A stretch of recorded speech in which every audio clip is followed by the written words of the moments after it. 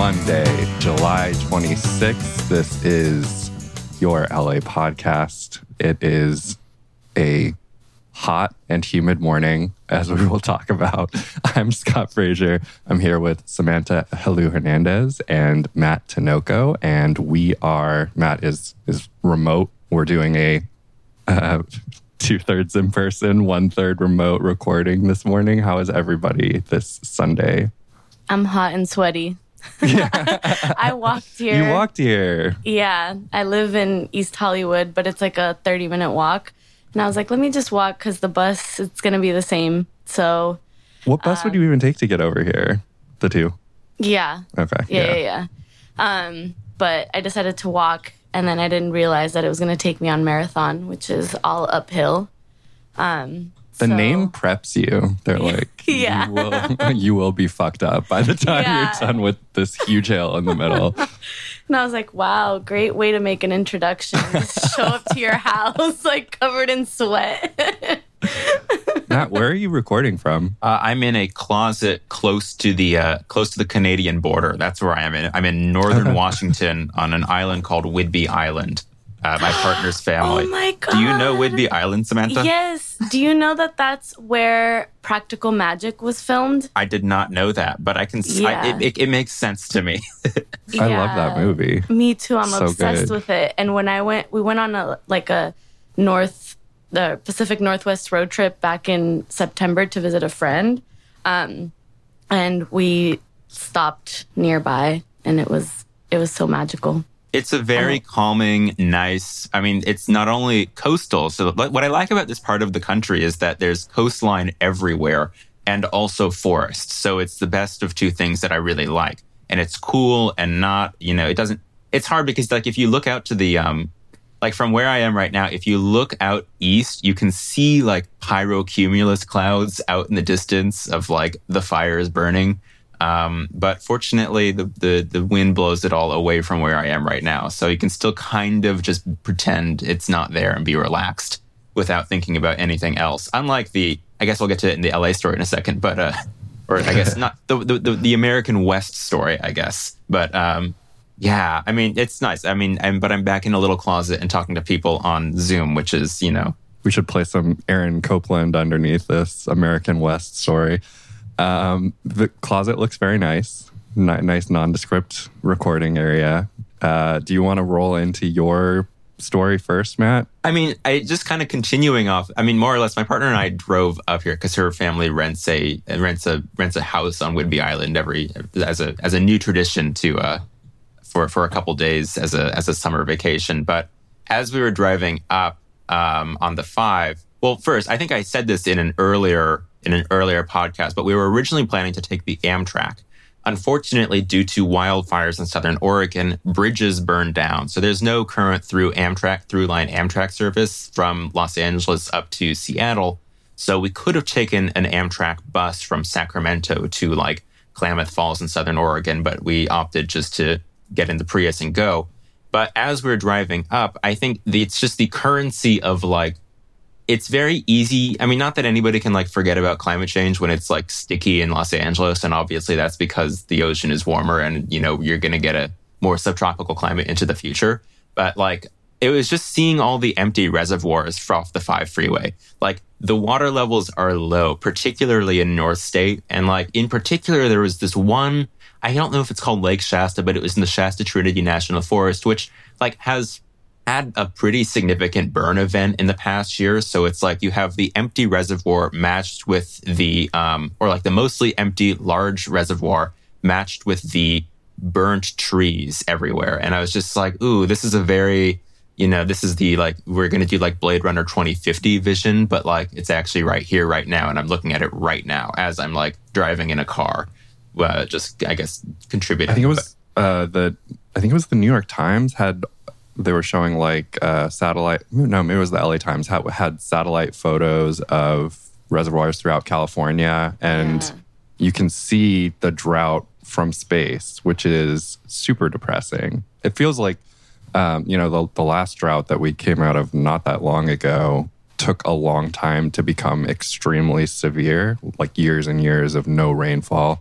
this one, by comparison, has ramped up so quickly, and it's kind of terrifying. Yeah, I was just at the farmer's market on Monday at the Santa Monica Farmer's Market. It was my first time there, actually. I was on assignment doing photos.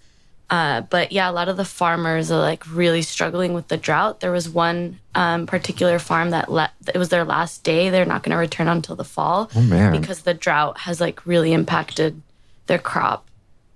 And just like certain items that they're not able to grow. I think it was like certain peppers, just because it takes up too much water. So it's only like the farmers that have wells in their farm that are like sustaining a little bit better. But yeah, it's like affecting every part. And they're like the farms that have water rights that go back however long, and they just get to like take up everybody's water. And then if you're not one of those, then you're just screwed, I guess. Yeah. I think we can move on in a second, but one of the things though, because there was the Pacific Northwest heat dome that had a very pronounced effect everywhere up here. So a bunch of plant life just got fried. And that includes agricultural crops up here that are not built to endure 115 degrees for a couple of days. So I don't think this has been accounted yet, but like just anecdotally, like in my partner's house or my partner's parents' house and then her brother's house, there's like her brother has a bunch of strawberries or had a bunch of strawberry plants in the backyard, but they just didn't make it. And I think that's so not only is there, the pre-1914 water holders are just going to hog all the water, but they might hog all the water for crops that cannot endure just sustained heat. So I get more to come, I'm sure. But yeah. Samantha, do you have a LA story you want to go into?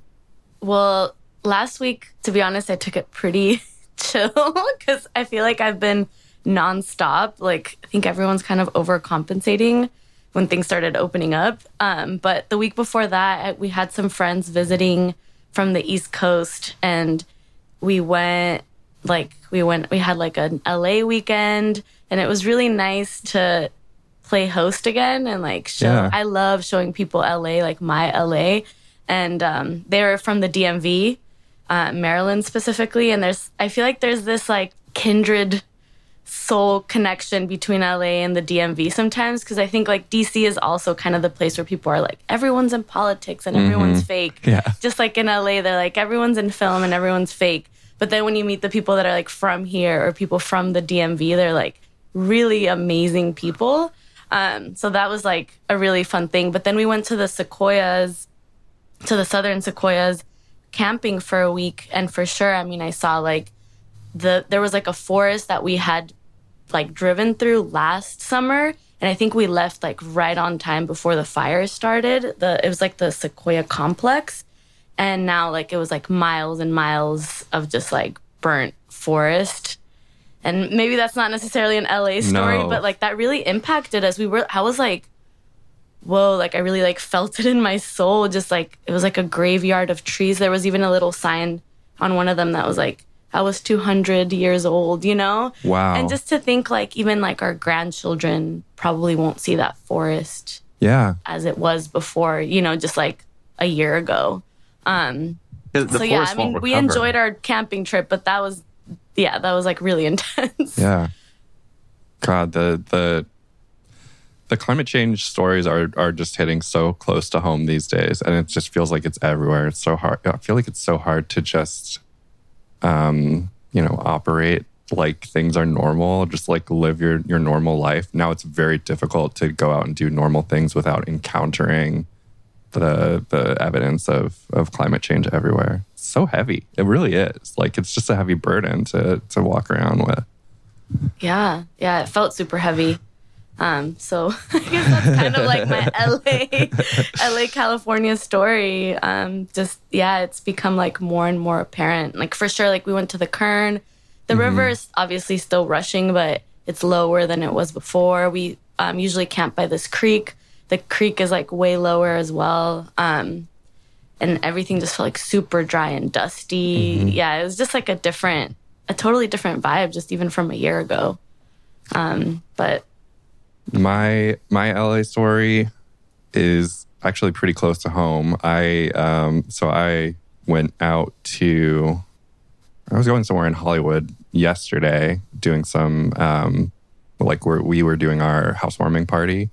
And it was wild. My partner, Sarah, works for council member Nithya Raman in CD4. She actually just went on her pre-maternity leave because our baby is really close now. So we're like gonna, have some people over, do a little housewarming party. And I had this really wild experience where I think I've talked about on the podcast before with our podcast host emeritus, Hayes Davenport, who now is also working in Nithya Raman's office. I had gone out to this one particular homeless encampment there on Barindo in Hollywood with Hayes a bunch of times, trying to help people get into housing, trying to put their stuff in storage. And it was really wild because I had known from talking to them that, oh wow, they got all these people into Project Roomkey, and now there's no encampment there.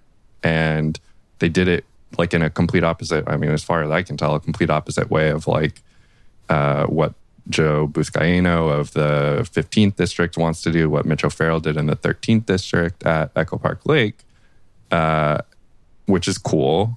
But then the thing that I want to say for my LA story is I was going by this particular intersection yesterday on my way to the store, and they had all of these planters out on the literally where the tents used to be, exactly what Venice Stakeholders Association did in Venice. They put all these concrete barriers out there, and so I asked my partner, did you guys do this? Did you put these out there? And they're like, no, that wasn't us. So what it seems like is some of the homeowners there who are really mad and were going to the news and being ADA restrictions, blah, blah, blah.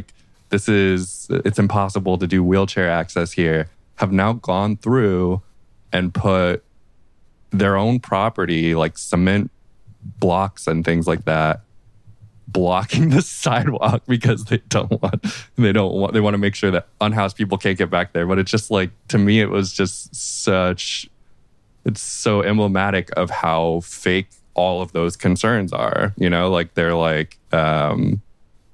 we want to make sure that this is accessible, but then we're also just going to block the sidewalk with other stuff. It's just, it was wild to me, especially because I had some pre-existing knowledge of that homeless encampment. So I was kind of shocked, but also it's probably the most expected thing that could have happened. I just wasn't expecting it. Wow. Do you know if there is a permitting system for sidewalk encroachments, I think was the word, but the vast majority of those encroachments are not actually permitted. And there was an attempt 2 years ago, I think, to quote unquote legalize a number of them. But it makes me wonder if the appropriate, I think it's through the Bureau of Street Services permitting process was done for these, ADA. If they're in violation of, that's the whole point, is that they're not supposed to violate the ADA. But if these ones are in the middle of the sidewalk, as you say. It's kind of the same as in Echo Park Lake too, where it was actually the council office that put that fence up there in such a way that now those sidewalks are not passable if you're in a wheelchair. So I don't know what's going to happen. My partner's out on leave. I have no idea what's going to happen through the office or whatever. But I would expect that hopefully they'll say you can't do that. It's public. It's a public right of way. They shouldn't be able to just. It's like the boulders in San Francisco a couple of years ago. You can't just dump a bunch of shit on the public right of way and just be we own this entire block. Stay away. I don't know. Anyway, that was my LA story. Very, like I said, very close to home for me because I know Hayes and I know my partner have been working so hard to get people housed there.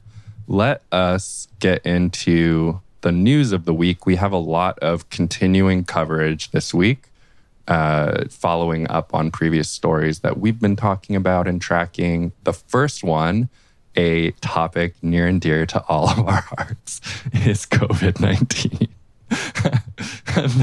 the thing that I really wish that we could maybe take a longer break from talking about, but we can't. The pandemic is not over.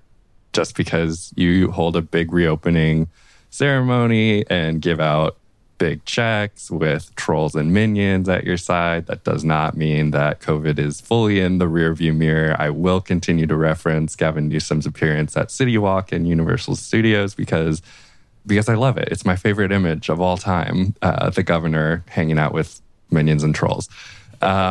So what is going on with COVID now? We have an increasingly worrisome spike fueled by the Delta variant, which is, as we've talked about before, significantly maybe 2.5 to 3 times more transmissible than previous, or at least than the original COVID variant that sparked the shutdowns in the first place a year ago. Now we have about 3,000 new cases every day, including 20% of that total being people who are fully vaccinated. What are your guys' thoughts on Delta and the new surge so far? Matt, do you have anything that you've been tracking? I suppose the observation that I'd want to draw out right now is that if you remember back to a year ago, last July, Southern California and LA County was experience at least by the case numbers, a similar number of cases to where we are right now in 2021. It was somewhere between 2,500, and it peaked in the high 3,000s of daily cases for Los Angeles County in July of 2020. And so while there are a comparable number of cases, the only, I guess I don't want to say comforting because none of this is comforting. It's very discomforting. Sort of reality, though, is that there's just fewer people dying now than there were in July of 2020. So although that our case numbers, and there is still a lag and we're still early in this as LA County Public Health is now using the word surge again. This is another surge of cases. The deaths remain under about a dozen a day. It's anywhere from like 4 to a dozen, which is still very unfortunate, particularly when you look at it's still people who are over 80 who are still making up the majority of the deaths, people who have been eligible for the vaccine for by now more than 6 months. And I'll get to that in a second, but like, it's just, I don't know. It goes back to kind of, I guess, what we said last week, that this is now an endemic disease. This is now just a disease that is going to be with us, although it doesn't have to be if we could fully vaccinate everybody quickly and minimize the amount of virus mutation that it goes on. But yeah, I guess that's just the one thing that does bring a little bit of solace, knowing that there is a high level of vaccination out there. Fewer people are actually dying of the illness. And that could be because of the vaccines, but it could also just be because it's a different, like it's not to just cite, the Twitter Academy, but like somebody was referring to it as COVID-21, whereas the Delta variant appears to be much more infectious, but potentially just less deadly for those who get it, partially because of vaccine, but also just because we're now nearly 2 years out into the evolution of the virus, which is just, we get a yearly flu vaccine because the flu evolves, influenza evolves that much during a year. So I don't, that's just what's on my mind, I guess, which is more or less how I am interpreting what to say about COVID-19, COVID-21, COVID-24, whatever. Samantha, how are you feeling about the latest surge? I think personally, I'm a little bit concerned even for vaccinated people. Just because, the new number that came out that it's like 20% vaccinated people are testing positive, right? Yeah. So that that definitely gives me a little pause. I think I was a little bit more confident than maybe I should have. In the last few weeks, and now I'm back to being really strict about wearing a mask. I'm not really comfortable being indoors at bars. Mm-hmm. I'm really happy. Lex just reported that story about the bars that are going to start asking or are already starting for a vaccination proof or 72-hour negative test or a negative test within the last 72 hours, which I'm hoping that more places. I think that's going to spread, right? Yeah. Because if not, it's very nerve-wracking. And especially because we don't know, for sure, if you're vaccinated, how likely it is that you could pass it on to someone that is more vulnerable. So I think that for me is definitely like, I'm backtracking a little bit and taking a lot more precautions. And honestly, I feel like we probably should have been wearing masks this entire time. The whole time, right? I mean, the reopening came at such an interesting point because we really did have, I mean, it's hard for me to find too much fault with the state's reasoning. I mean, they did sort of accelerate things at the last minute, and we're just kind of like, okay, we're sticking to this date. But also, it seemed like I don't know. I guess the counterpoint is they could have definitely incorporated some sort of more aggressive measure to increase the spread of or increase the uptake of vaccinations before and let that dictate the reopening date. But that wasn't really something that I had my eye on at the time. I do feel like, though, with where we are now and this like 20% number coming, that is specifically an LA County number. 20% of the new cases are among vaccinated people. Famously, the CDC back in the spring sort of stopped tracking these breakthrough cases.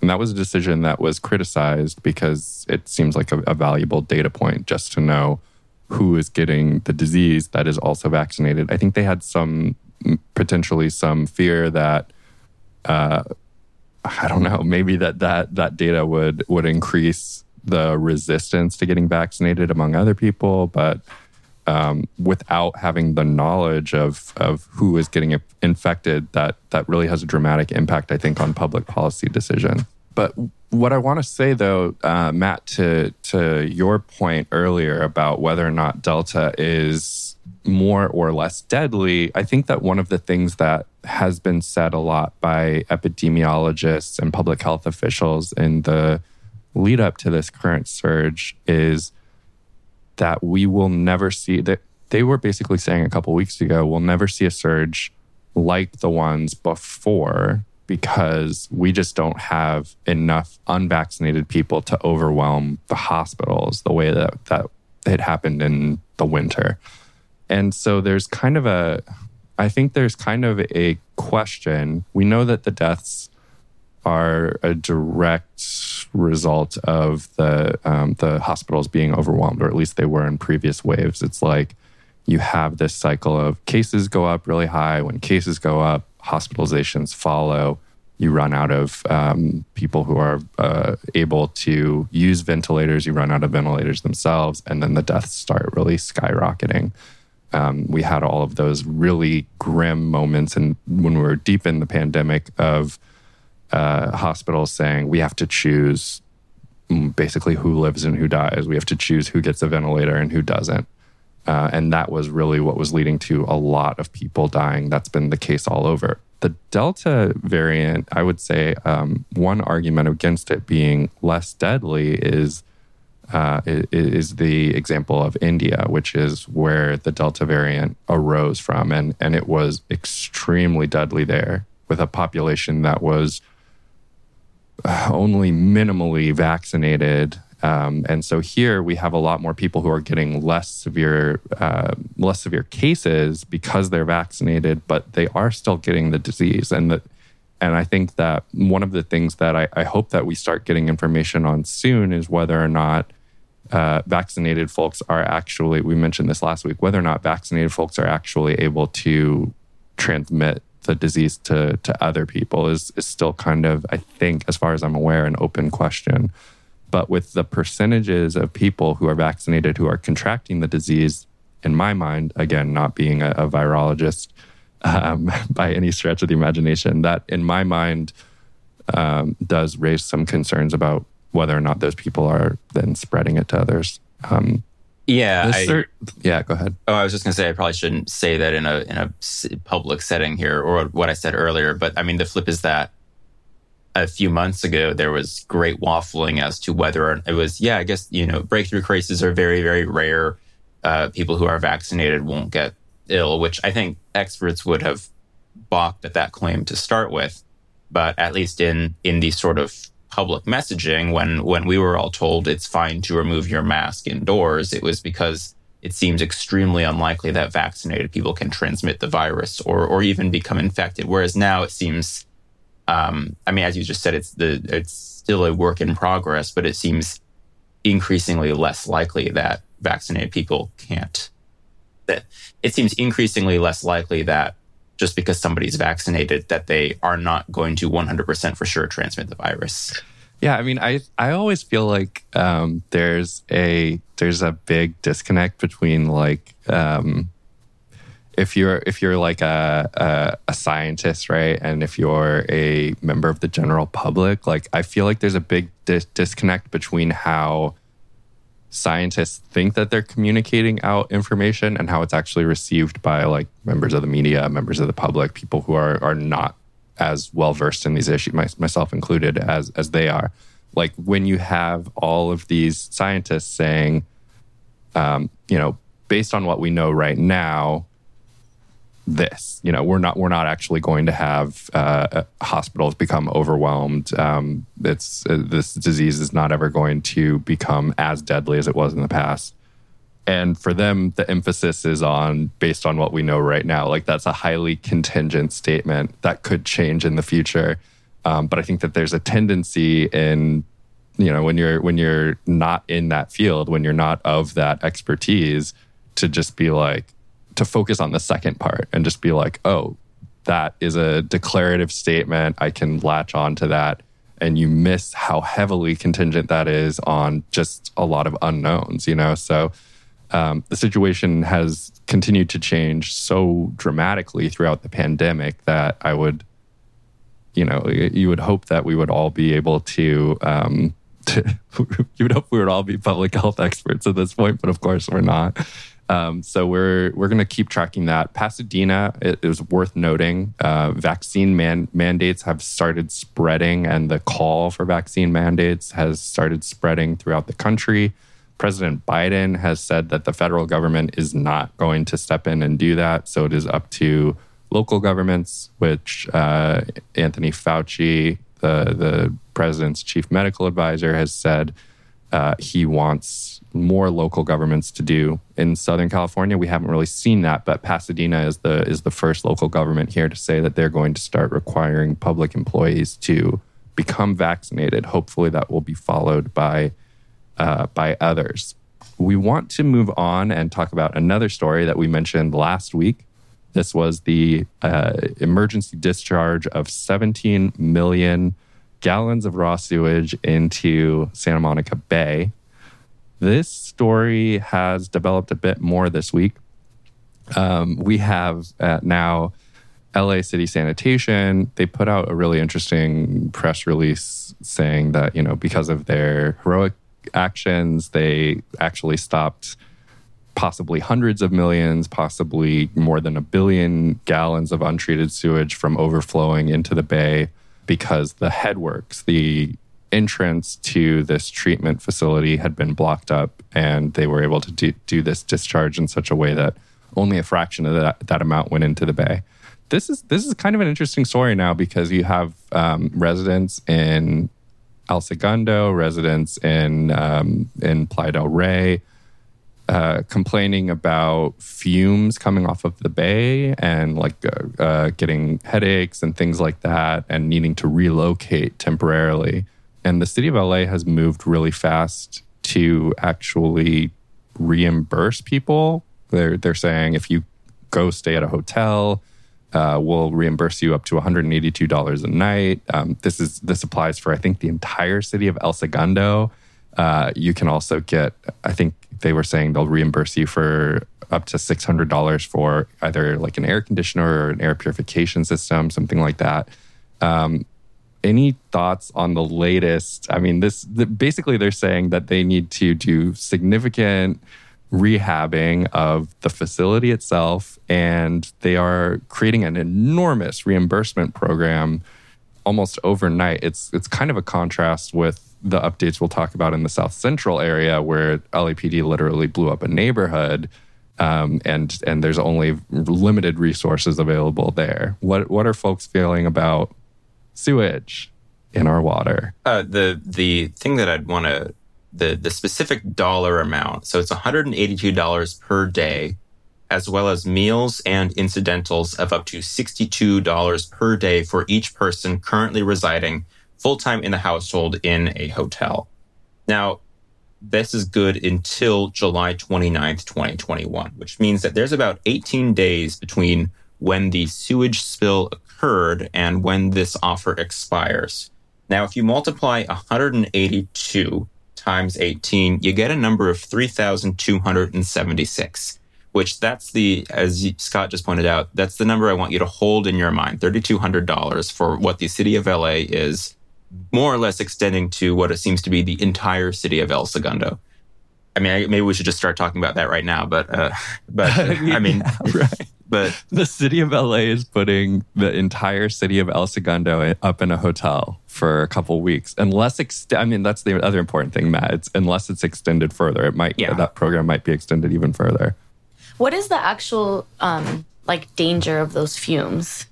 So it's like all I can compare it to is the Porter Ranch thing a couple of years ago, where there was like natural gas in the air, and people were saying like, I'm getting headaches, I'm getting lightheaded and things like that. So people have been saying, for example, I'm running down the beach, which you don't need to do, and my eyes start burning, or like I'm getting a headache. It's stuff like that. They're saying that the fumes from, as far as I can tell, I don't want to downplay the severity of the environmental consequences here, because as we talked about last week, this is 3 Olympic swimming pools full of feces, bacteria. It's a bad situation. They were dumped about a mile off the coast, but of course, then the currents just take them in whatever direction they're going to take them. So what people are saying is they have been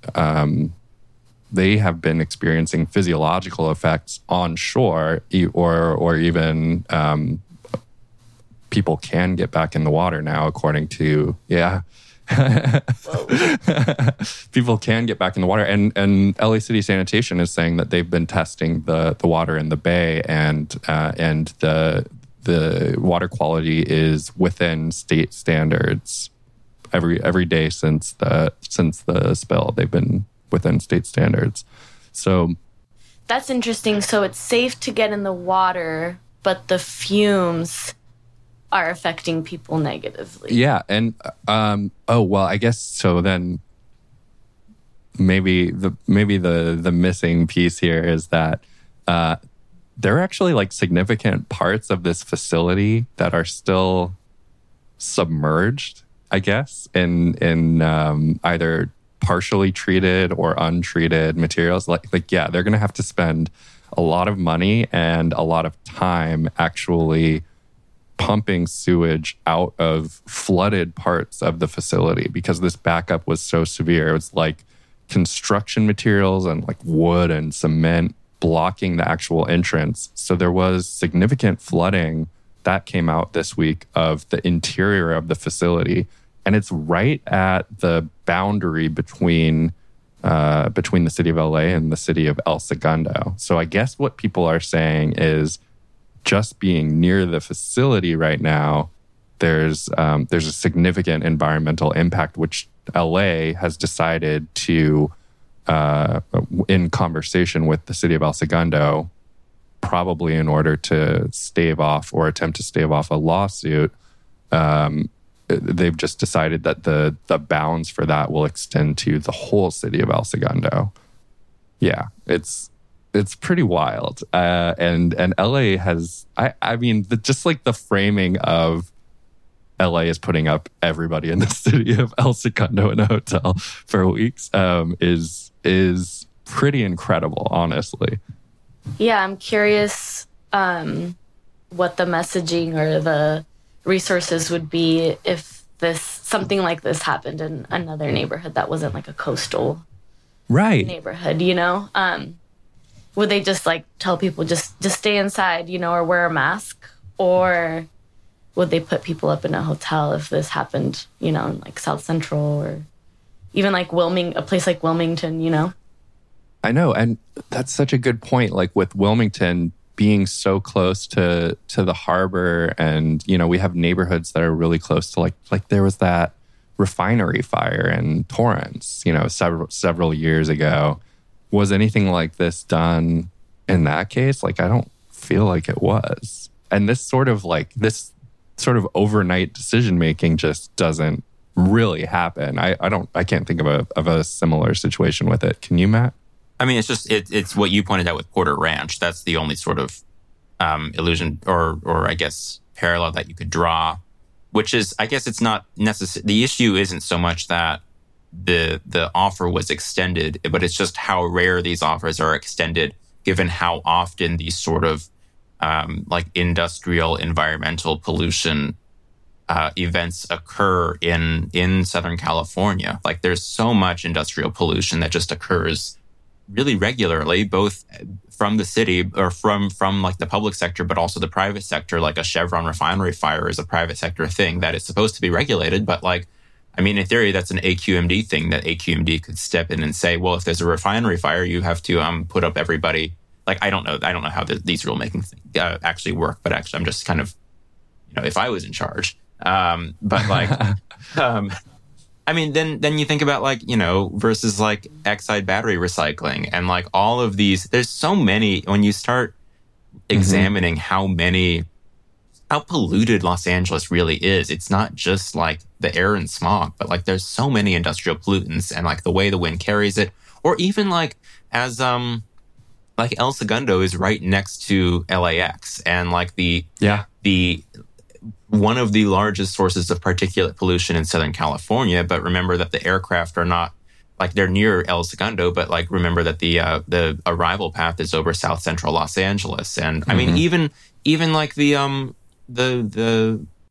Delta Air fuel dumping over Southeast LA County. And like, I should probably update myself on the status of that, what happened there. But I mean, there was never the swiftness of reacting to environmental disasters, relatively small environmental situation, or I guess I don't want to minimize like the effect on people in high income neighborhoods, but there are much worse things occurring in poorer parts of the city every single day, and there's no notice of it given on the part of the seems pretty bifurcated. Yeah. I think is what we can say. And for our listeners who may not be familiar, the Delta Airlines fuel dumping, that was a case about maybe 2 years ago now, where residents of the city of Cudahy reported that a low-flying aircraft actually emptied the contents of its of a fuel tank over a residential area, including an actually elementary school, and they had kids who were actually hit directly by jet fuel. And yeah, I mean, we definitely should follow up on that, the status of that. I mean, this story, we might as well go straight into our continuing coverage of the LAPD bombing in South Central, which, I mean, this is so, the contrast is so stark that I feel like you have to really just get into the meat of what we are talking about in terms of reimbursement for families affected by the LAPD, who are now saying that they detonated far more explosives than they originally told the media that they did. Matt, what is the latest on South Central? Well, there's been an ongoing federal investigation that earlier last week now, LAPD Chief Michael Moore provided an update that said, well, there was, originally there was an estimated, originally police estimated that there were about 16 and a half pounds loaded into the TCV, the containment truck. Federal investigators have since learned, Moore informed us earlier or a few days ago, that it was more likely that there were more than 40 pounds of explosives loaded into the truck. And this is because the police who were doing it did not actually weigh the substances. It was just sort of eyeballed. And now the question, now it's sort of, well, was that in policy or out of policy? That sort of, ever present question when it comes to determining whether or not police did something wrong or not. It's not actually the effect, it's whether or not the department's policies were followed. And it seems unclear whether or not eyeballing explosives is within or without department policy. But that seems to be what we're going to be trying to figure out now. That seems to me wholly, I mean, not wholly, but almost wholly beside the point. You are correct that it is what Mayor Garcetti, outgoing Mayor Garcetti, focused on. It's what Chief Michael Moore, I think, with pretty clear cause and pretty evident bias, are focusing on, because I think in their mind, I mean, I don't know, Samantha, maybe what you think, but I don't see any way that actual members of the LAPD are going to face departmental discipline for this. Do you? I don't see it. We've not really seen the LAPD be willing to discipline their own folks. And they're even coming out now and saying, unless it was out of policy, we're just not going to punish anybody. Well, and didn't the chief say that the reason that they couldn't weigh it like on a scale was because it was like leaking material or something, so it was too dangerous? So I mean, that seems like a pretty easy out, right? Like, yeah, it's like, well, it was too dangerous, so we had to eyeball it, even if it's not within policy, right? Like, it was leaking material. And I don't know what that. I'm like, what was it leaking? I'm not. I don't know how like fireworks, like homemade fireworks work, but I didn't know they had like a liquid in them. So I don't know. It's interesting because they don't have, it's not TNT. They don't have like nitroglycerin. They don't, which I mean, famously dynamite and stuff like that sweats, like quote unquote sweats explosive material. I'm not an explosives expert, but neither is Chief Michael Moore, as he said repeatedly during this press conference, and he keeps being quoted as though the things that he's saying are correct. But as far as what the chief has said it goes in these press conferences, the fireworks contained what's called flash powder. They X-rayed. They cut a sample of one of the quarter sticks or M1000s, one of the fireworks, and they estimated how much explosive material was in the entire lot. All of the 200 or so fireworks that they ended up detonating based on that one sample that they took. They haven't really given any. I don't know what could be leaking. They haven't really said that there was liquid contents like that, and they haven't shown any documentation that they have of that leaking occurring. Now, as far as what we do know, the thing that is really, really confusing to me in all of this is that what the LAPD said in their most recent press conference was contradictory to what Michael Moore had originally told the press, which was this was an equipment failure, and we had less than 10 pounds of TNT equivalent in the explosive containing device when we detonated it, which should have been well within the limits acceptable for that device.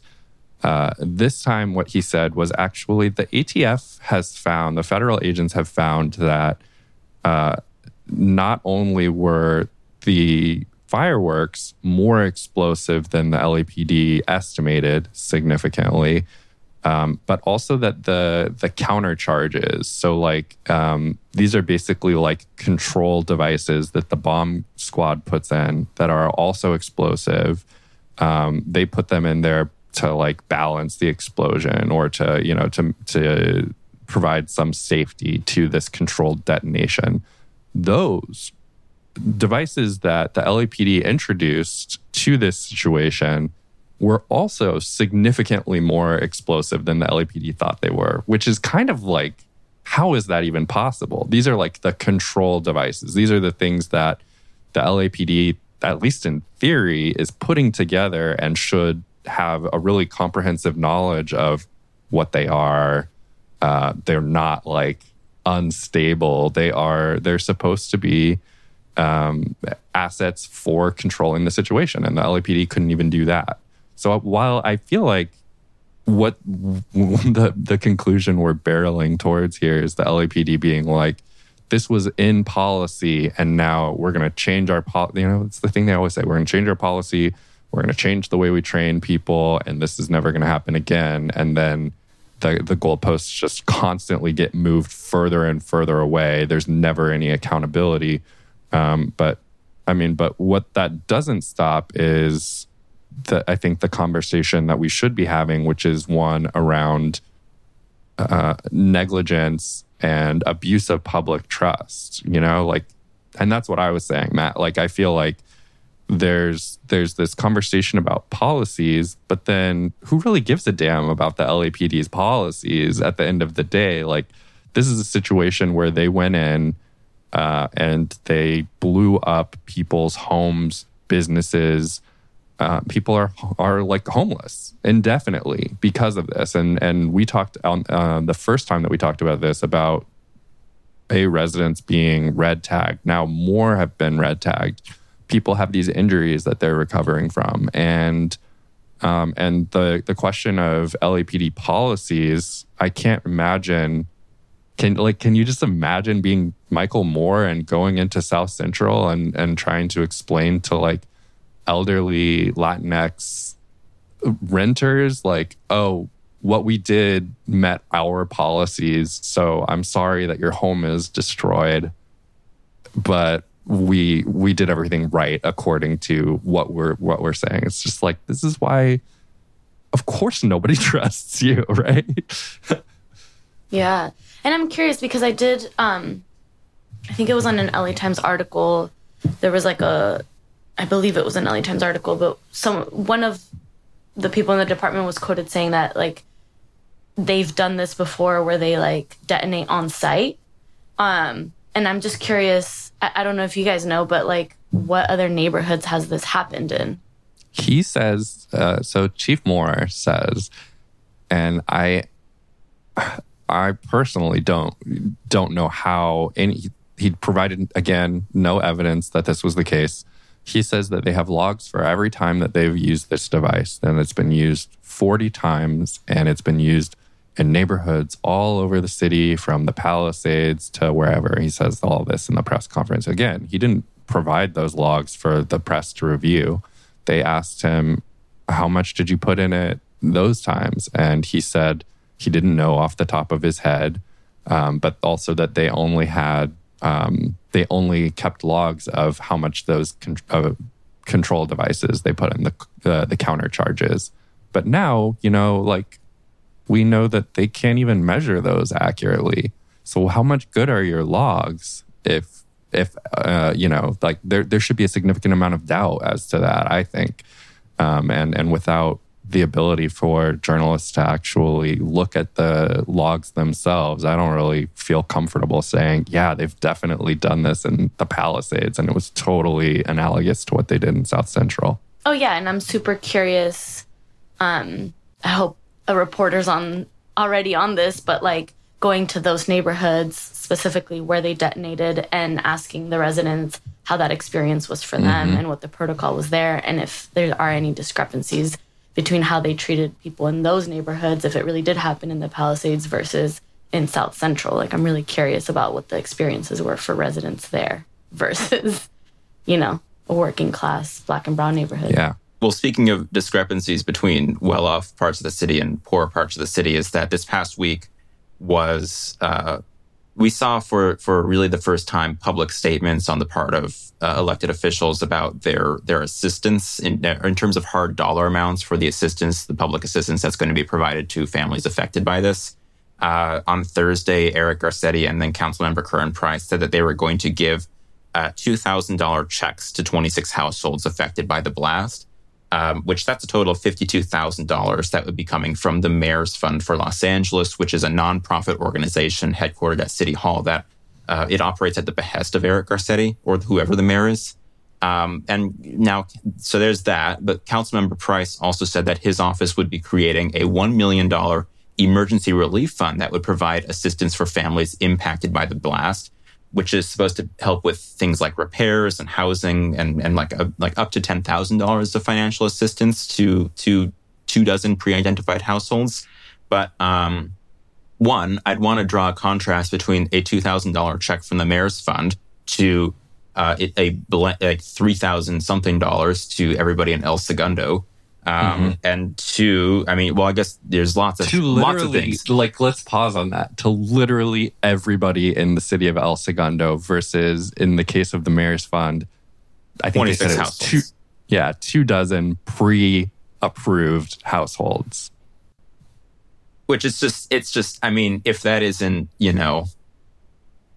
I mean, it's just so obvious. I think that's what makes it so, I mean, really just gross in terms of watching how it's watching our government make a very clear calculation about litigious risk and who do we think is going to sue us and who do we think is going to have the resources to litigate with an impact on our, I guess, city checkbook.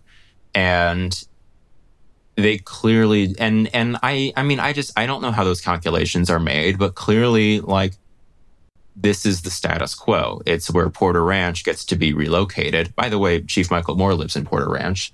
And meanwhile, then you have, the city's poor and working class who are just told to, well, good luck. Here's a check from an ambiguous nonprofit fund, by the way.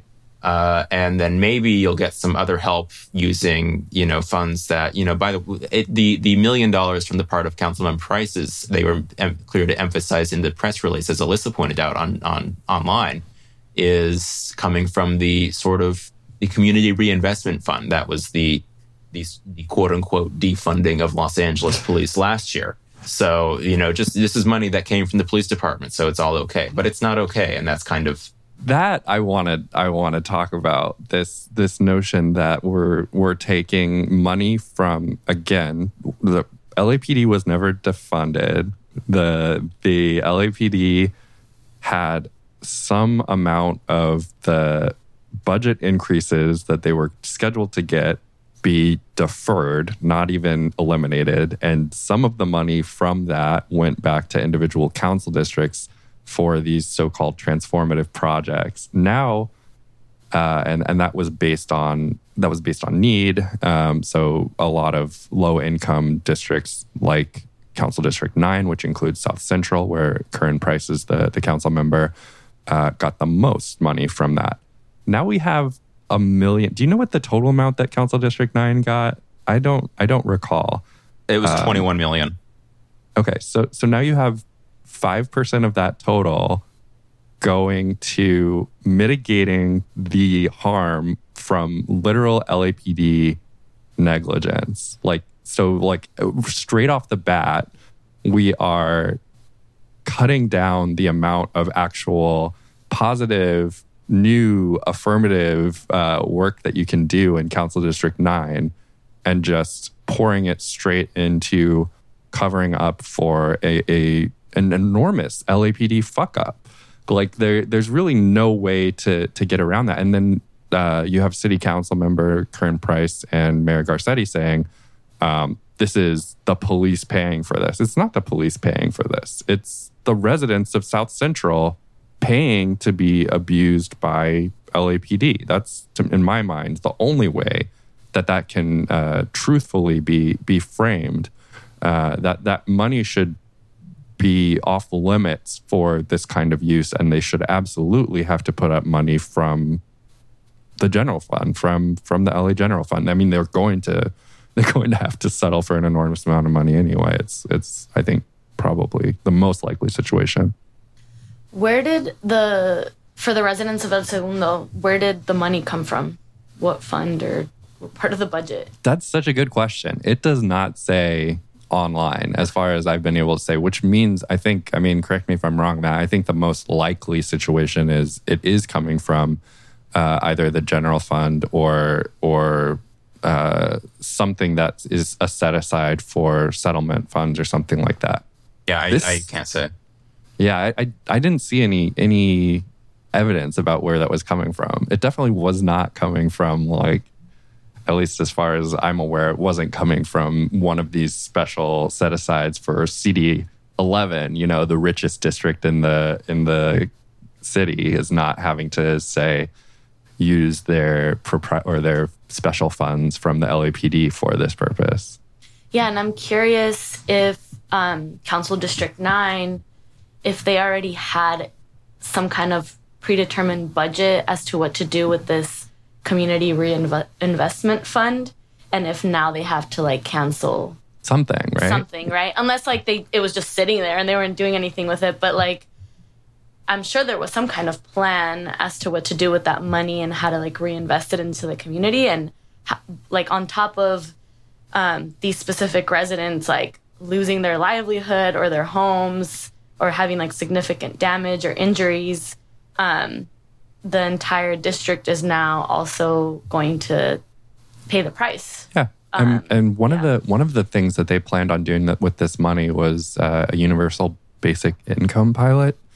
So just like directly paying checks to people. And yeah, like if that's impacted by this $1 million payout in the LAPD bombing case, it's like, instead of, it's just like it doesn't wash, instead of getting UBI payments to people to help them survive in an area that is experiencing gentrification, pushing in from downtown, that has historically suffered from incredibly negative impacts of political neglect and racism. Instead, you're like just mopping up after the latest in a series of mistakes, mismanagement, and abuse, and that's it's just the color of that is so different from having an actual leg up or ladder provided for people who need assistance. It's just so different. We are going to move on to our last topic for today. We haven't really done this in the past, but given the nature of the discussion to follow, we do want to just provide a warning that some people may want to be careful listening to this discussion. We are going to be talking about sexual assault, abuse, racial abuse, and just be cautioned if you listen to the following segment. We are going to be talking about the trial of Ed Buck, a Democratic donor who was charged. He's actually currently under federal trial and still to come has another trial under the LA County District Attorney's Office in the deaths of 2 Black men in his home, the overdose deaths of 2 Black men in his home. Ed Buck has been charged with a variety of distribution of meth charges, including 2 resulting in death, the operation of a drug premises, and enticement to travel across state lines for the purposes of prostitution. I actually went down to the trial one day this week on Wednesday. I believe it was the 4th day of the trial. The 5th day of the trial. And the mood is very, the people are experiencing a lot of emotions. Family members of the victims are present. It's really intense. I'll go through the facts of the case that are being presented right now briefly before we sort of talk about what is to come. So Ed Buck, for those who haven't been following this case or need a refresher, was somebody who was formerly a Republican political operative in Arizona.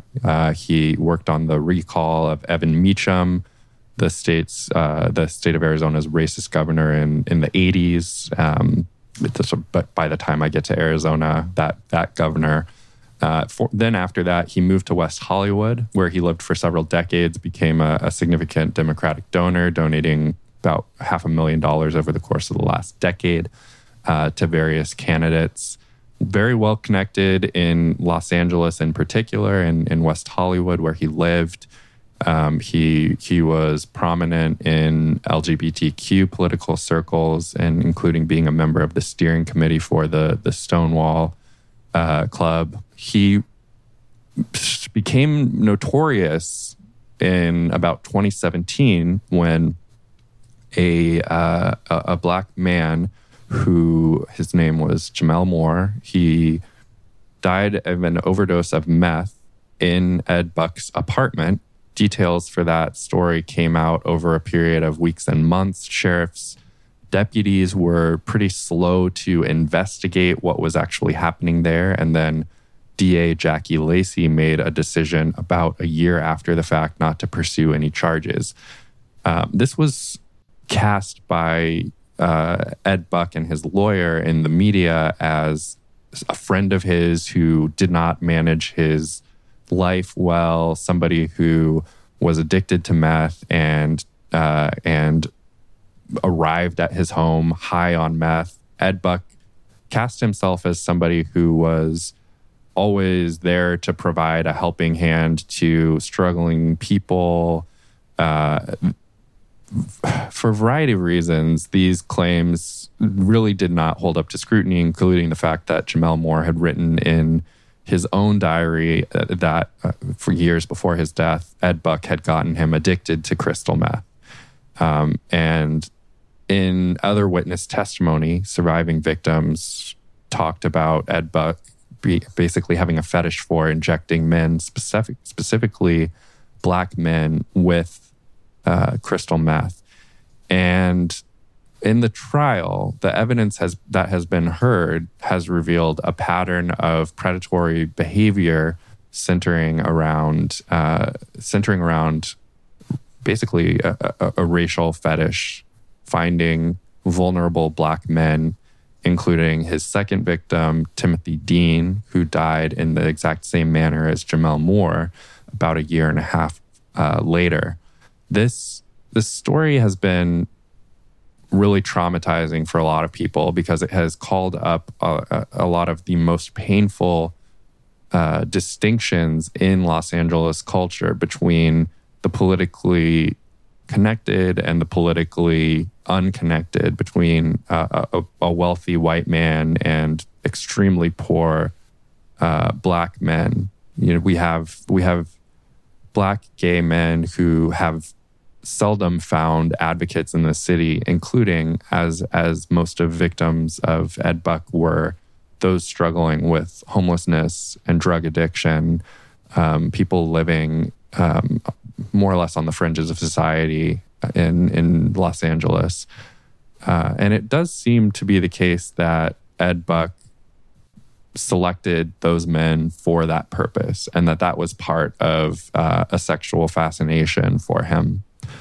So being at the courthouse, even just for a day, as I was very heavy. We heard testimony from Buck's drug dealer. We heard testimony from one of his victims, who Ed Buck told that this was one of his only white victims, and Ed Buck told him that he didn't do quote unquote party and play. That's the use of meth, and it's basically a subculture for use of meth and sexual contact in particularly the LGBTQ community. Listening to people break down on the stand as they talk about the way that they were treated by him, non-consensual admission of drugs. The jury have been shown videos of Buck manipulating men's penises while they were passed out from GHB, the date rape drug, and meth that was administered to them by Buck has been really just incredibly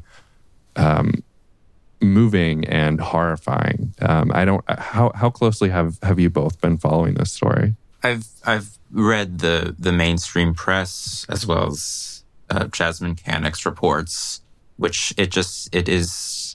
I don't know. I mean, it's just listening to your description of what you witnessed in the courtroom. It's just, I mean, you don't immediately have words for it.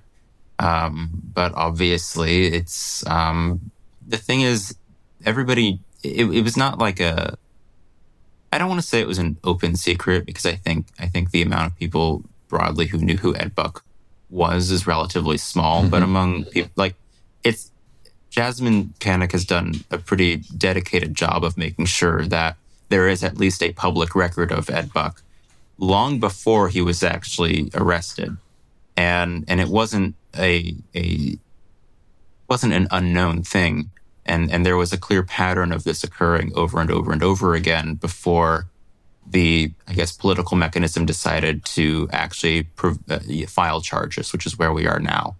And I guess, I mean, the only thing that I can think about is, I guess, kind of more or less to what we said a couple minutes ago, is that it's when it's that political mechanism determining who is or isn't, I guess, a risk to prosecute or litigious risk, where they evaluated Buck, knowing that he was at least a moderately influential man. Although I think, as Scott, you pointed out offline, I think that is a claim that is worth scrutinizing.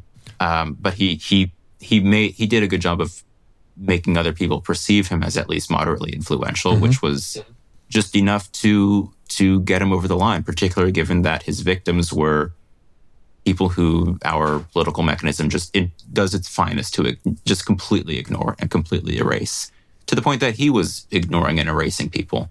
But it took multiple events for something to happen, but also with public scrutiny from Ms. Canick. So that's, I don't know. I mean, I used the word gross earlier, and it's just really foul that this is how, I mean, it's just a very raw exposure of who does and doesn't, quote unquote, deserve justice in even like liberal Los Angeles, right? Isn't that where we're supposed to be good on this stuff, but we're not, because somebody who understands how power works and how to sort of grease the wheels of power for his own, so he can slide through it without accountability. Like the same. Our I guess system is just very vulnerable to that, and I think we see that all of the time. And like, it is not really publicly considered how to sort of, guess, eliminate those gaps. That's not even gaps. Like, this is just the way it's designed to work. Or, I mean, not explicitly, but like, he's exploiting things. The way Buck was able to maneuver like this for a very long time is he's exploiting well-known sort of holes in our system. Although I think I don't know if my language is exactly right here, but I don't know. That's what I think about with this case. I mean, I think also there's like so many layers here, because as you were saying, like, there does need to be scrutiny about like how politically influential Ed Buck actually was. I know there's that New York Times Magazine like really comprehensive piece that actually says like, yes, obviously $500,000 is very significant. Not most people do not have that to like give away to campaigns, but like compared to like other donors, like it's pretty insignificant, like in California. And also like he was living in like this rent controlled apartment. Like his net worth wasn't as much as like people maybe, or else maybe he wanted to present, you know, his wealth, which I think it's not to undermine what's happening in the power dynamics. I think it just shows more that like it's less about like the way the media created this idea that it's like this political Democratic mega donor who's like doing this super abusive stuff, but really it's more so just like a housed, privileged white man who like is targeting a lot of unhoused and like vulnerable young Black men. So like this dynamic, it can be happening a lot more often than like just a political donor, like someone, you know, with a lot of power doing this. Like there is a power dynamic inherently already in like who he is just as like a white man that has housing and has like some wealth, you know? So I think it's like interesting. It's important to like interrogate those power dynamics too, as opposed to just being like some super wealthy guy that like has all this political power. It's like he has power inherently, just like being born like a cis white man, you know? He does. He absolutely does and knows how to use it. One of the things that I keep coming back to in this case is he has what seems to me pretty clearly to be a fetish for power. I mean, there was a lot of talk in the trial about testimony to Ed Buck being impotent. He would have these, days long so-called party and play sessions with folks, and people were generally speaking testifying to not being able to actually have sexual intercourse with him. He's in his 60s. They were saying, you know, he has such and such ED medication. So like he was getting off sexually on touching and handling men's genitalia, particularly when he had gotten them into a state where they were so vulnerable and could not control their bodily functions. So given that, I bring that up because given that, it seems to me that it conforms pretty well to the psyche of somebody who might spend as much money as they possibly could to give off the appearance of being very well connected. It's really tough. I feel like he wants to give off the appearance of being very powerful politically. He wants that. He craves that sort of lifestyle. I also think he was very well connected. He was very well connected, particularly in the city of West Hollywood, where one of the city council members, I mean, he had supported 4 out of the 5 city council members. One of them was his personal defense lawyer for a decade.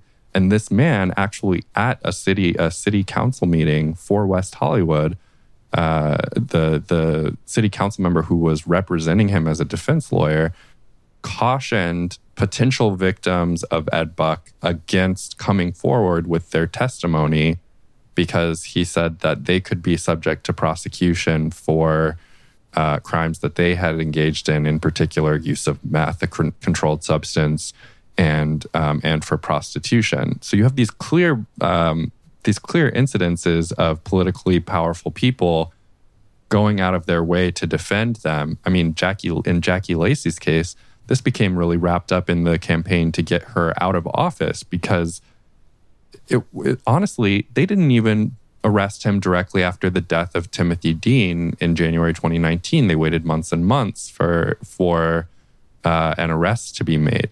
And in that interim, Ed Buck kept doing the same thing. There's been a lot of testimony in this case towards the fact that after each of the men died in his apartment, and once in July 2017 and once in January 2019, there was a small hiatus followed by an immediate resumption.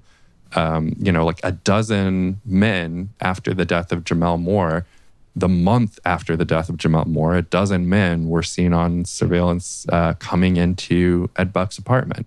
He had total disregard for anybody's safety. He just did not care about these people. They were totally disposable to them, did not care if they lived or died. And he was going to place one of the most damning things to me, one of the most damning pieces of testimony, is that Ed Buck was picking people up at the Hollywood Needle Exchange. He was going to places where, unhoused people are going because they either have drug addiction issues or, but they're trying to live their lives in a way that is safe. And a lot of these men have testified to the fact that I didn't have anywhere to sleep.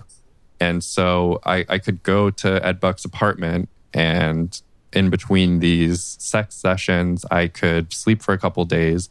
I could make a little bit of money. There's considerable evidence that he didn't always pay people who were unwilling to bend to his wishes.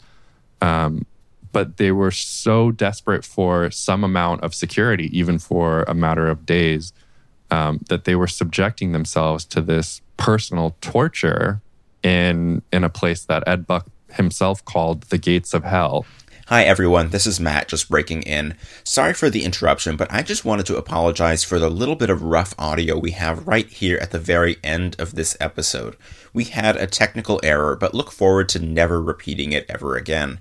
Thank you so much for listening, and we hope you can forgive us for the last couple minutes right here. It's really despicable the way that he was treating these individuals. And honestly, whatever we think about his political power, all I can say is it seems like his political power was enough, or like you were saying, Samantha, like the lack of political power of his victims was so great that the system was literally just had no care whether or not these men lived or died. Yeah, and I mean, I think it's also, I guess I haven't been following like the trial or what like the media has been saying recently, but I'm also curious about how they're going to look into like, I feel like it'll also be really easy to like try to like demonize certain subcultures and sex work and things like that, as opposed to just looking at like this particular situation and the abuse that occurred and the fact that like there was a lot of like issues with consent. Obviously, like you were saying, people were passed out and he was abusing them, and like just a disregard for like their bodily autonomy and self-determination. And it's like I hope that's like the focus, as opposed to like trying to demonize like a queer subculture or like sex work, you know? I totally agree. And actually I found that really concerning about the coverage to date. I mean, there has been some coverage. I feel like a lot of it has focused on party and play in specific. So this particular subculture, which does it need some scrutiny? I'm sure. But also, I mean, one of the things that can't be overlooked in this testimony is people who exist in this subculture, victims of Ed Buck's, talking about this not being normal conduct within that subculture, and Ed Buck being somebody who was using this subculture of consisting mainly of marginalized peoples in order to find the most vulnerable people and push them beyond the limits of what they were comfortable with. Like this stuff about like even the fact that he insisted on injecting people with drugs. That is not according to testimony, that is not a normal way for these sessions to be conducted. He was insistent on controlling everything in that environment because, as one of the lawyers, Nana Jomfi, has said, his entire thing is that he is fixated on getting Black men higher and higher until they can't control themselves. I agree with you. Like the abuse is the story here, and the callous disregard. This is it's also come to light that he repeatedly refers to the men as the N-word. He calls them boy. There's an obvious racial element component to all of this horror, and I think that deserves much more interrogation than it's currently getting. So the trial will follow up next week. It did conclude on Friday. The closing arguments were heard. The jury is convening on Tuesday in order to begin its deliberations. I think we all expect that a verdict will be handed down at some point next week. So we'll recap there, and again, a heavy discussion, but an important one. And we would like to thank everybody for listening. This is LA Podcast 184. Thank you to my co-hosts Matt Tinoco and Samanta Helou Hernandez. We are going to be back next Monday, and we will talk to you then. Bye.